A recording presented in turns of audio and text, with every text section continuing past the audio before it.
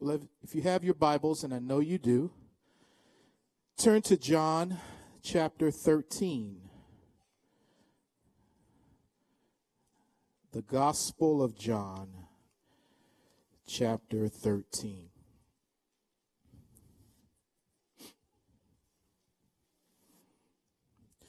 We sang today that there is no one like Jesus.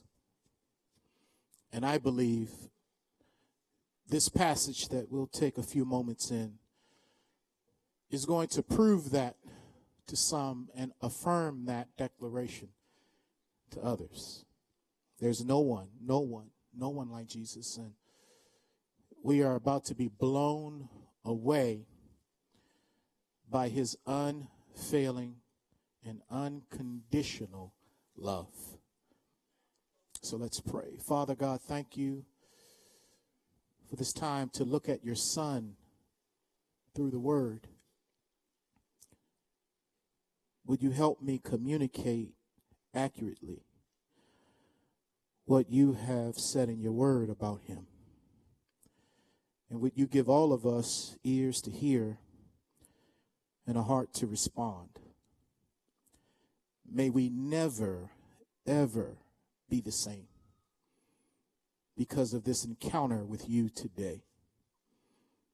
I'm so glad it's not up to me and my ability to preach for you to touch and change lives. Lord, I'm so insignificant in the scheme of things.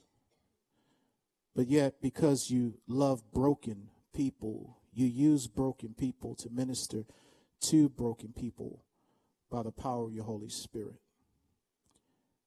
Have your way. In Jesus' name, amen. What do you do when your closest friends fail you? What do you do when people who aren't supposed to let you down let you down? What do you do when your family, people who should understand what you're going through, aren't there for you when you're going through what you're going through? What do you do? What do you do when your mother, who is supposed to cover you and raise you up, when she fails you? When your father fails you? When your children fail you? When your church fails you? When your pastor lets you down?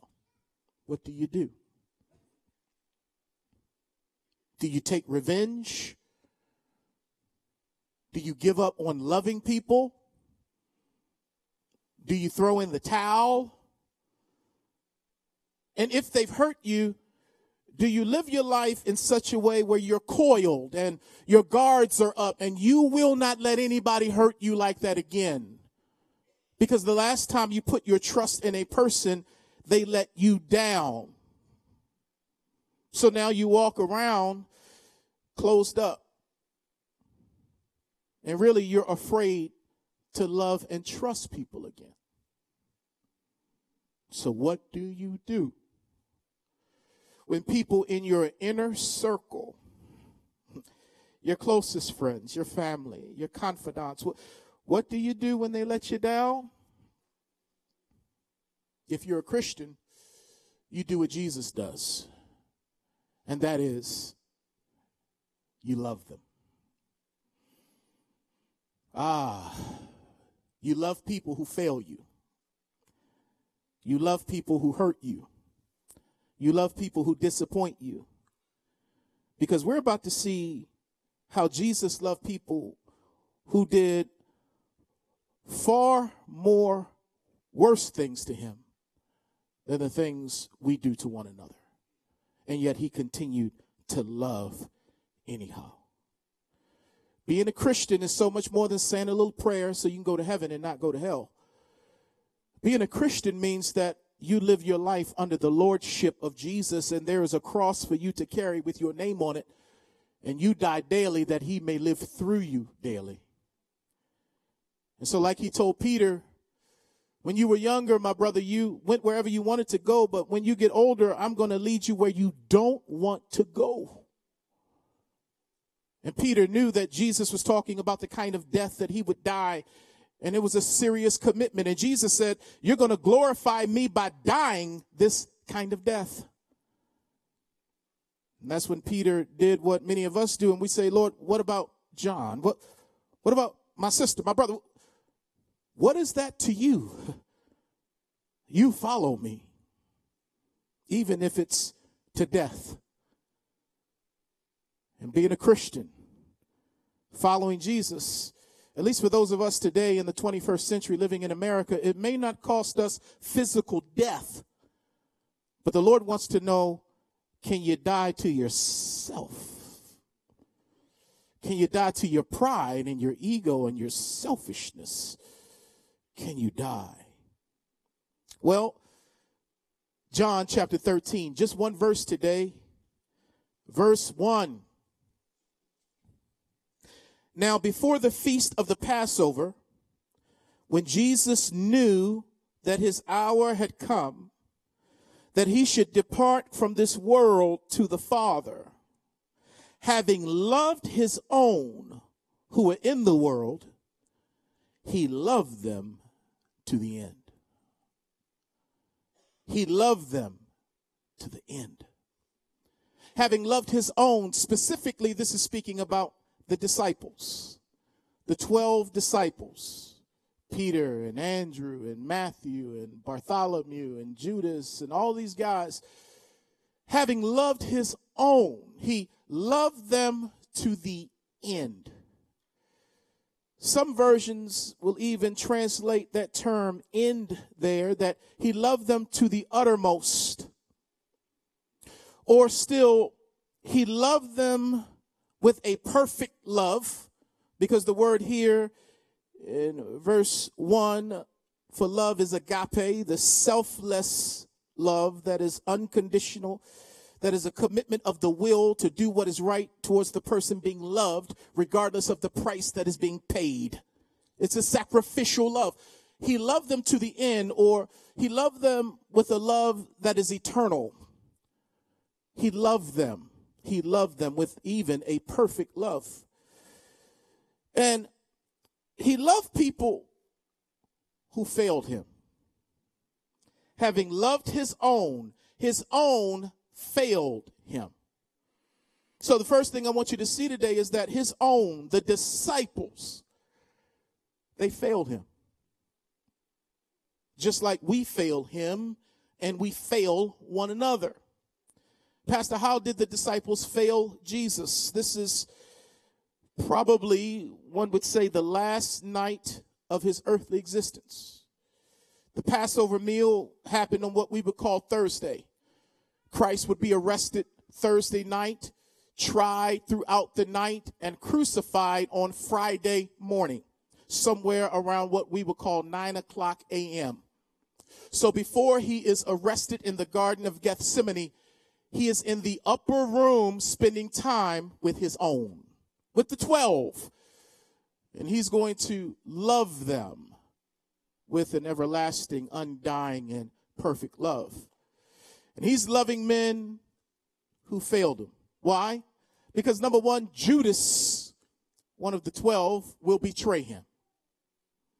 You know this story. You know what's going on. This was an intentional act of treason. This was motivated by money. The love of money for Judas was the root to all kinds of evil, even the evil of selling out the Messiah, Jesus Christ. And he went to the chief priests and he asked, how much will you give me if I deliver him to you? And they counted out to him 30 pieces of silver. Judas betrayed the Lord. As a matter of fact, Satan influenced him. And not only did Satan influence him, the Bible says while they were in the upper room, Satan entered Judas. But if you hang with me in a moment, you're going to see this love that when it gets tested, it still presses through any barricade of man's failings and even Satan's trappings. Judas betrayed Jesus.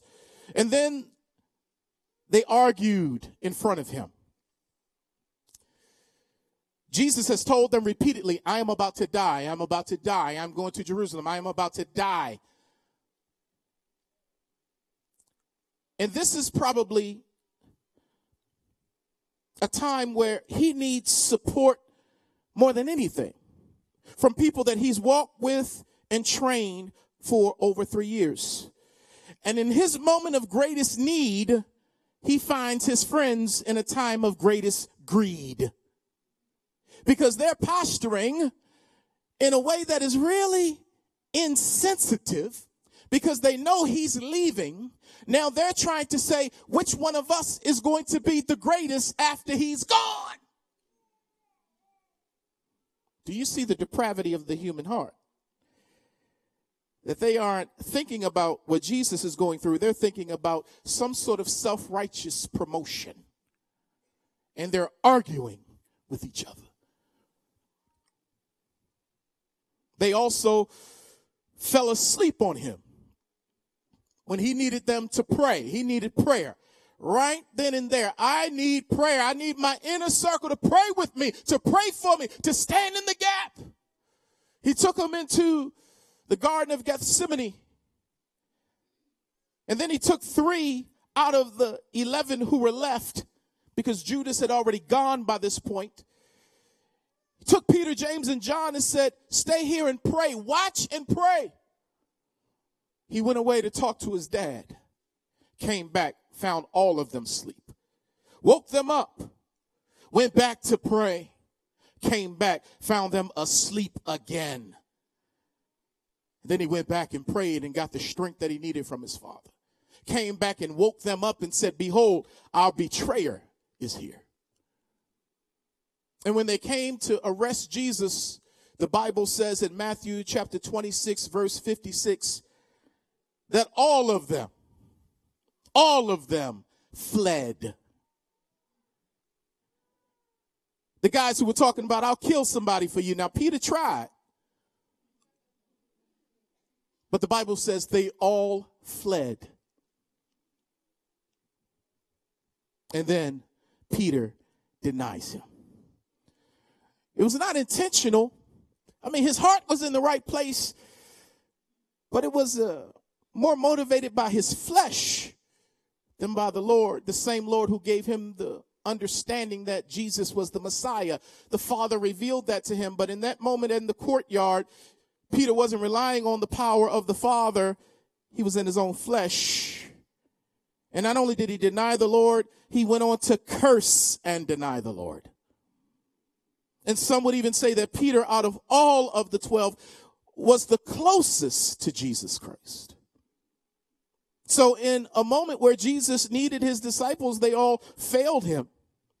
So the bad news, when we think about a love that never fails, there is never a day that goes by that we don't fail Jesus. Fail him every day. Let him down every day. Many times throughout the day. I just wish some days I could have a perfect day where I do not sin and offend the goodness and the grace and the truth of God. But every single day, sometimes as soon as I open my eyes up from prayer, I let the Lord down. I let the Lord down in my prayers. My mind roams and I begin to think things. And when the Holy Spirit is telling me to forgive someone and let something go, in my prayer, I'm saying things and I'm wrestling with God in such a way that it's not pleasing to him. I fail him even when I talk to him. We fail him when we worship. Because as we're worshiping and we're trying to focus on him, thoughts just stampede across our mind, and then we go somewhere else, and we just are so distracted. We fail him. No wonder Solomon said in the book of Ecclesiastes chapter 7, verse 20, there is not a man on the face of the earth who does good and sins not. Paul said in Romans 7, I find a principle that when I would do good, evil is present with me because it's in me. So on my best moments, when I'm filled with the Holy Spirit, as my brother-in-law Gary likes to jest, I can spring a leak and fizzle out real quick. But the good news, Jesus still loves us even though he knows we will fail him. His love is not based on conditions as far as conditions of our performance, because we cannot perform right, even though we're called to live righteously. We fall short every day throughout the day, not only in sins of commission, but in sins of omission. Things that happen naturally, because although we're spiritual, we still live in a natural body that is contrary to God and the kingdom. That's why we got to get a new body to go with our new nature. There's a constant fight between spirit and flesh. And so there's never a day that goes by that we don't fail him. But Jesus still loves us even though he knows we will fail him. You think he didn't know that his guys were going to fail him? But he loved them anyway. You think he doesn't know that you're going to fail him? But he loves us anyway. Secondly and finally, Jesus did not fail the disciples. Why? Because he loved them. He just didn't say it because he was feeling love. You know, I just love you. No, the test of whether you love someone is if you can love them when you don't feel like loving them.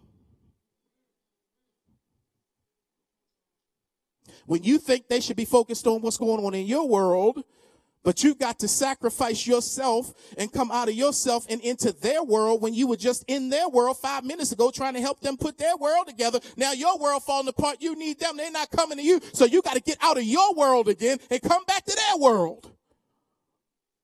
Oh, my God. I'm going to say something a little bit later I hope will help and set you free. Because ain't no way we can love like this in our own strength. And God tells us we don't have to. Watch how Jesus loves them and how he loves us. Number one, he served them the Passover meal,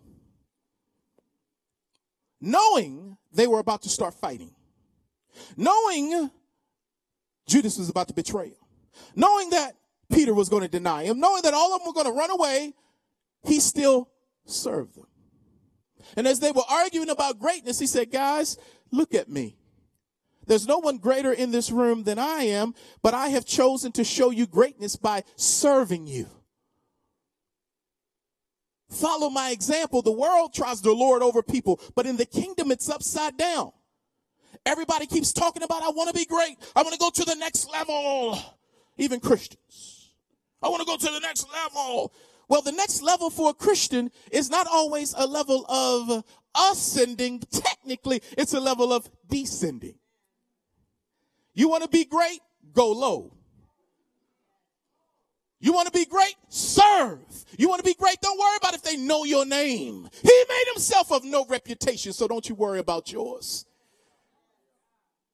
The greatest parts in the body of Christ are not the preaching gifts and the singing gifts, the prophetic and the sign gifts. Those aren't the greatest parts of the body. The greatest parts are the parts you can't see, like your own body.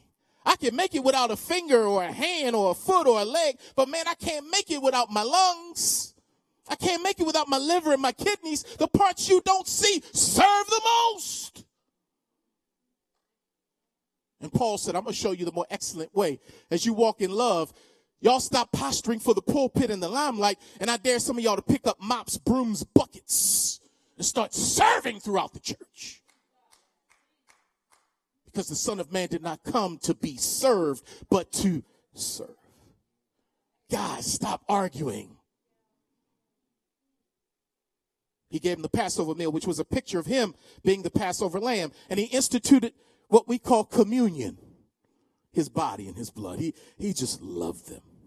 And then he washed their stinky, nasty, desert dirty, dusty, funky feet. Because you know they wore them shoes with the toes hanging out. And they walked everywhere they went. And so before you would go into a home in that context, there would be water there to wash the dust off of your feet before you come in for Thanksgiving dinner. And he, the Lord, washed their feet. Now, I don't know if you've ever washed someone's feet before, but that's a humbling thing to wash somebody's feet, especially if their feet are kicking a little bit. Usually the way the saints do it, we let you know there's going to be a foot washing service, so you better wash your feet before you come to the foot washing service. We don't want no Frito-Lay smelling feet up in here. But if you don't know that it's a foot washing service and you happen to throw in them stockings with the hole in the toe or them socks with the hole in the foot, or you threw in the socks you wore yesterday and they got a little hum on them still, and you think nobody's going to know, but once you take your shoe off, Lord have mercy, there's a smell that permeates. And somebody's got I remember one time I was at a foot wash and I didn't know they were going to wash my feet. And I was that brother that put on some old socks. And my feet already stink. I might as well tell y'all, they already stink. I got all kind of crust on them. But anyway, let me get out of there. Y'all don't need to know about all that. Ew, put lotion on them, still don't help. But man, and somebody, call Pastor Chris up here. Let us wash his feet. I'm like, oh, Lord. Now, it's humbling to have your feet washed. But it's even more humbling when you know your feet stink and somebody down there at your feet washing them. It's probably one of them reconciliation meetings and some white brother was probably washing my feet. Oh, brother, we apologize. Oh, brother. Father, bless him in Jesus' name. Amen.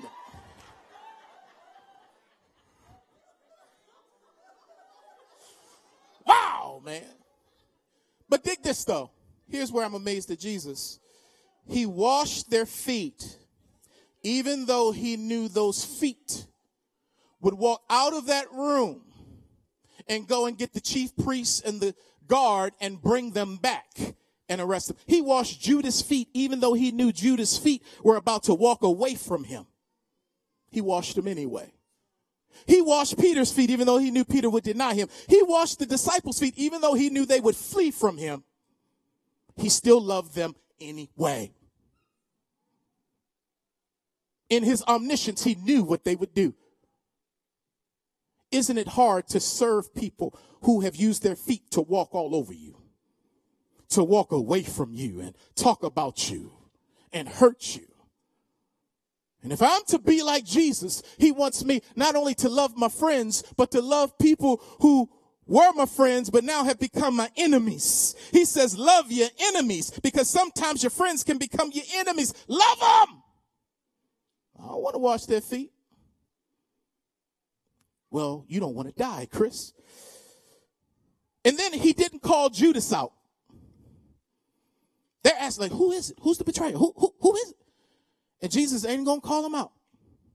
Because he even says the one who dips the sop. And they're all dipping.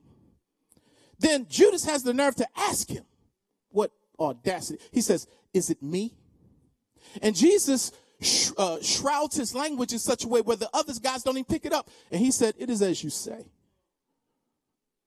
Now, had that been me, and I knew somebody was about to front me out like that, oh, I'd have put you on blast in front of everybody. Everybody, he ain't right. He ain't right, everybody.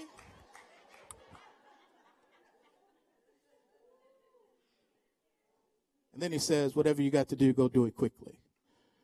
Here's the grace of God. I believe he was giving Judas another opportunity to repent. He kept giving him opportunities to repent, but he did not. And then he compliments them. He says to them in the upper room, he said, you are those who have stood by me in my trials. While they're arguing, they had just come out of an argument. And Jesus complimented them. He looked past their mess and he encouraged them and said, you're the guys who stood with me by my trials. Now, you ain't standing with me by this particular trial, but there have been other times where people tried to kill me. You guys have stood with me, but not this time. He compliments them. He blesses and he does not curse. Then he instructs them. He spends time talking to them about the Holy Spirit, He spends time talking to them about love. He spends time talking to them about the kingdom. He instructs them. Then he prays for them. The guys who are about to fail him, he prays for them. He prays for Peter. And then in John 17, he prays for all of them. He even prays about Judas. When's the last time you prayed for somebody that failed you and hurt you? I have learned when my heart begins to get hard towards a particular person, I need to start praying for them, because it's in the presence of the Lord that my hard heart gets soft. And I begin to have mercy on them the way I need the Lord to have mercy on me. And as I've been calling out their sins and how they've hurt me, the Holy Spirit lovingly calls out my sins and how I've hurt him. And then God says, the mercy you receive from me, extend it to that person. And here Jesus is praying, and he's never done anybody wrong. He's never done anything wrong. And he's praying. He said, Peter, Satan has asked for you, but I have prayed for you that your faith may not fail. My God. And then he called Judas friend. When they came and arrested Christ, Christ was so common looking. He looked just like everybody else. He didn't walk around with a halo on his head. He surely didn't look like a European in that particular context, nor an African with dreads in that context. He looked like a Jewish man who was common. Isaiah says there was no form of comeliness about him. They needed Judas to pick him out at night because he blended in with everybody. He was with his sheep, not above his sheep. So Judas goes with torches ablaze, identifies Christ to the soldiers by kissing him. And Jesus says, even in that moment, friend, why have you come? And then on top of that, he protects the other 11. And he says to the arresting mob, you came for me. Let them go. Let them go. So even before he gets on the cross, he's still saving. Let them go. It's an unfailing. He loves them to the end. All the way to the cross where he died for them. And on the cross, he says, Father, forgive them because they don't even know what they're doing. Not only those outside of the 12, but the 12 themselves. Father, forgive them. You see, when you love someone, this is what I'm learning, and they fail you, even if they don't ask for your forgiveness, you still have to extend forgiveness to them because sometimes they don't even know they've hurt you.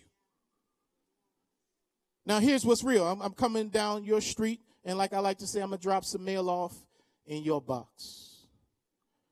When we get hurt, it is in the forefront of our minds. We are the walking wounded. We can't get away from it. We can't get around it because we feel wrong in soul, mind, and spirit. And we're living with this thing. And a lot of times the people who've hurt you don't even know they've hurt you. And so that's where the person who's been hurt bears some level of responsibility to let the person who hurt them know that they hurt them. And sometimes people say, oh, I did not even know. I am so sorry. And sometimes they'll walk on like, oh, well, okay.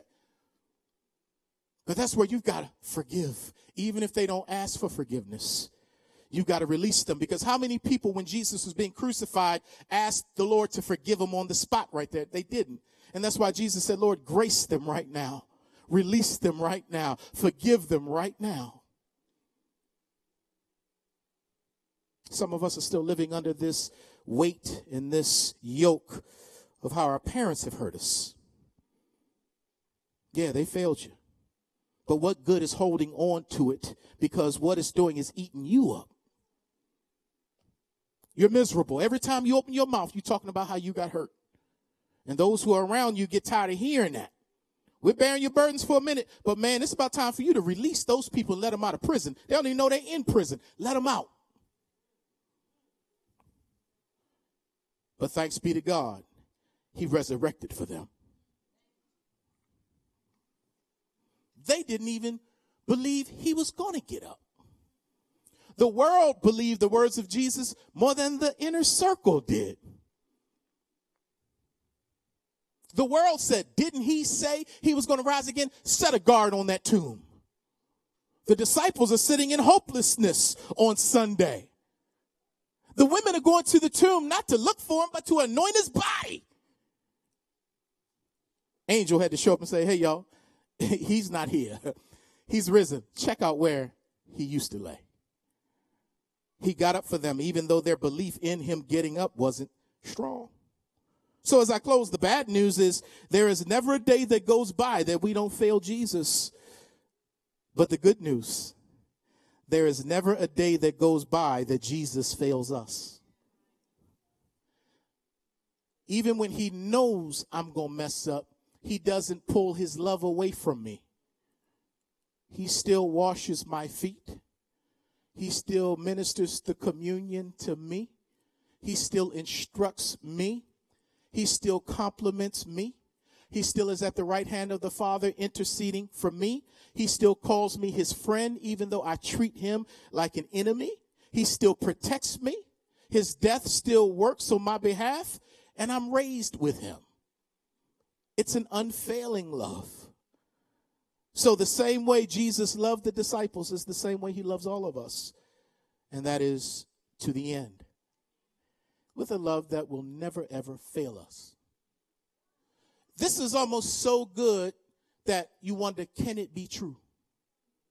Can somebody really love like this? Well, technically, nobody can love like this except God, who enters into a human body.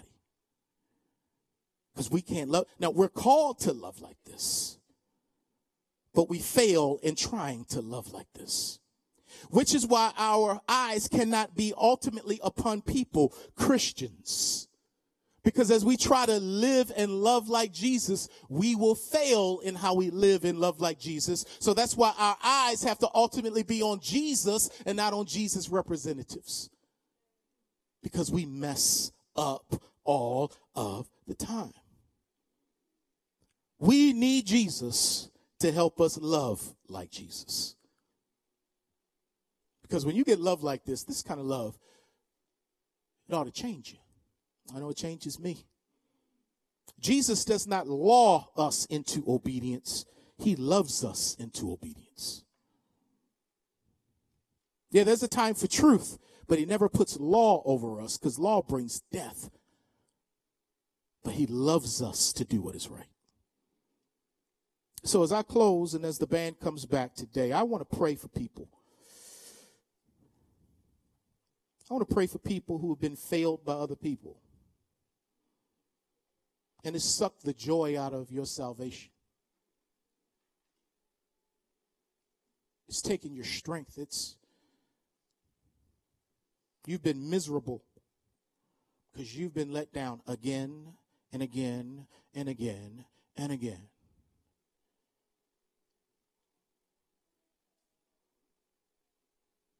I want to pray for you because I know what this feels like. But the Lord will use people who fail you to shine the light on you so that it's not about them so much as it is about you. And he wants to know, can you love them anyway?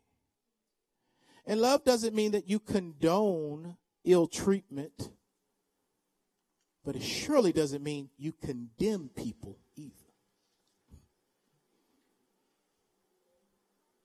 When he says turn the other cheek, he means that stuff. When he says don't repay evil for evil, he means that stuff. When he says heap coals of love on people, he means that stuff. But I can't do that stuff in my own power. I need him working through my weakness. Because apart from him, man, hurt people hurt people. Broken people break things and burn buildings down. But Jesus, Jesus, Jesus, would you teach me how to love like this? Stand with me as we pray. Stand with me. I will not belabor this, but if you need prayer, because you've been let down. And the people who let you down, it has affected you. Come meet me here at the front with your pastor. I told you I've been walking through this thing. Come pray with me. Come pray with me.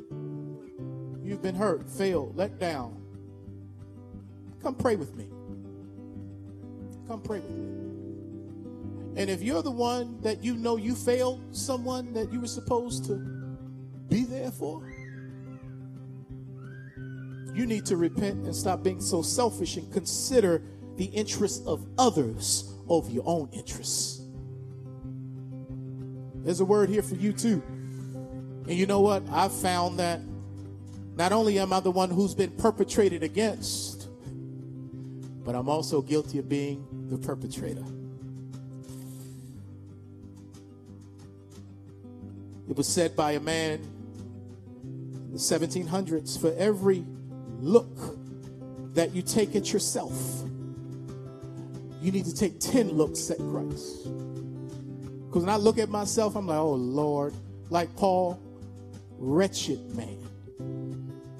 But if I keep looking at myself, I'm really going to feel wretched. But for every glance I look at myself and my wretchedness, I need to take 10 glances at the love, hope, grace, and mercy and person of Jesus.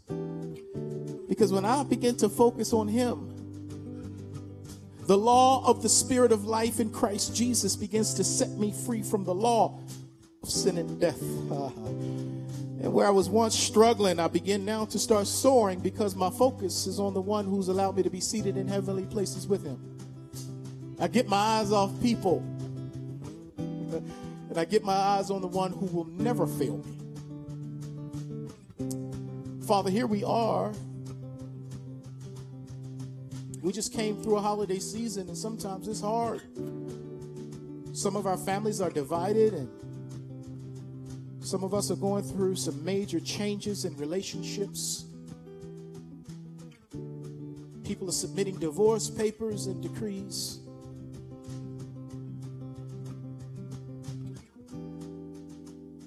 We're reminded of people who've hurt us. And in the midst of that, you call us to love them. We can't do that, but you can do it through us. Help us to take some small steps rather than going backwards. If that means we have to make a phone call, give us the strength to make it. Even if we have to send a text message, give us the strength to text the message, to have that lunch meeting, to go to breakfast, to share, to release people who've hurt us. If that person is our husband, our wife, our children, our boss, our pastor, the parishioners. Thank you, Jesus, because never a person loved the way you love. Thank you. Thank you for loving us like this. Even when we fail you, you never fail us. Your love never fails. It never gives up. It never runs out on us. And we pray all of this in the name that is above every name and through the one who changes us. Amen. Amen. Amen. Amen. Amen. Amen. Walk in this. Last week we talked about how healing occurs differently for us now. One leper was healed immediately. 10 lepers were healed in the process.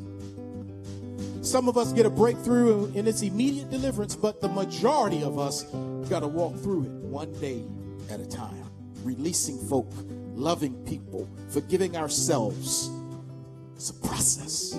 But I'm so glad that when I can't feel like I can make it anymore, he carries me.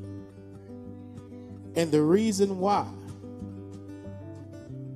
I am going to have the victory is because technically I already got the victory.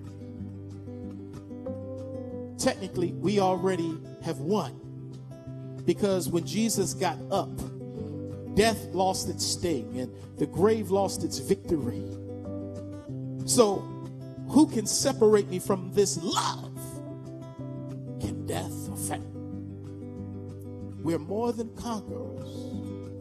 So for that relationship, that thing that isn't right, let's praise God now for the day it will be right.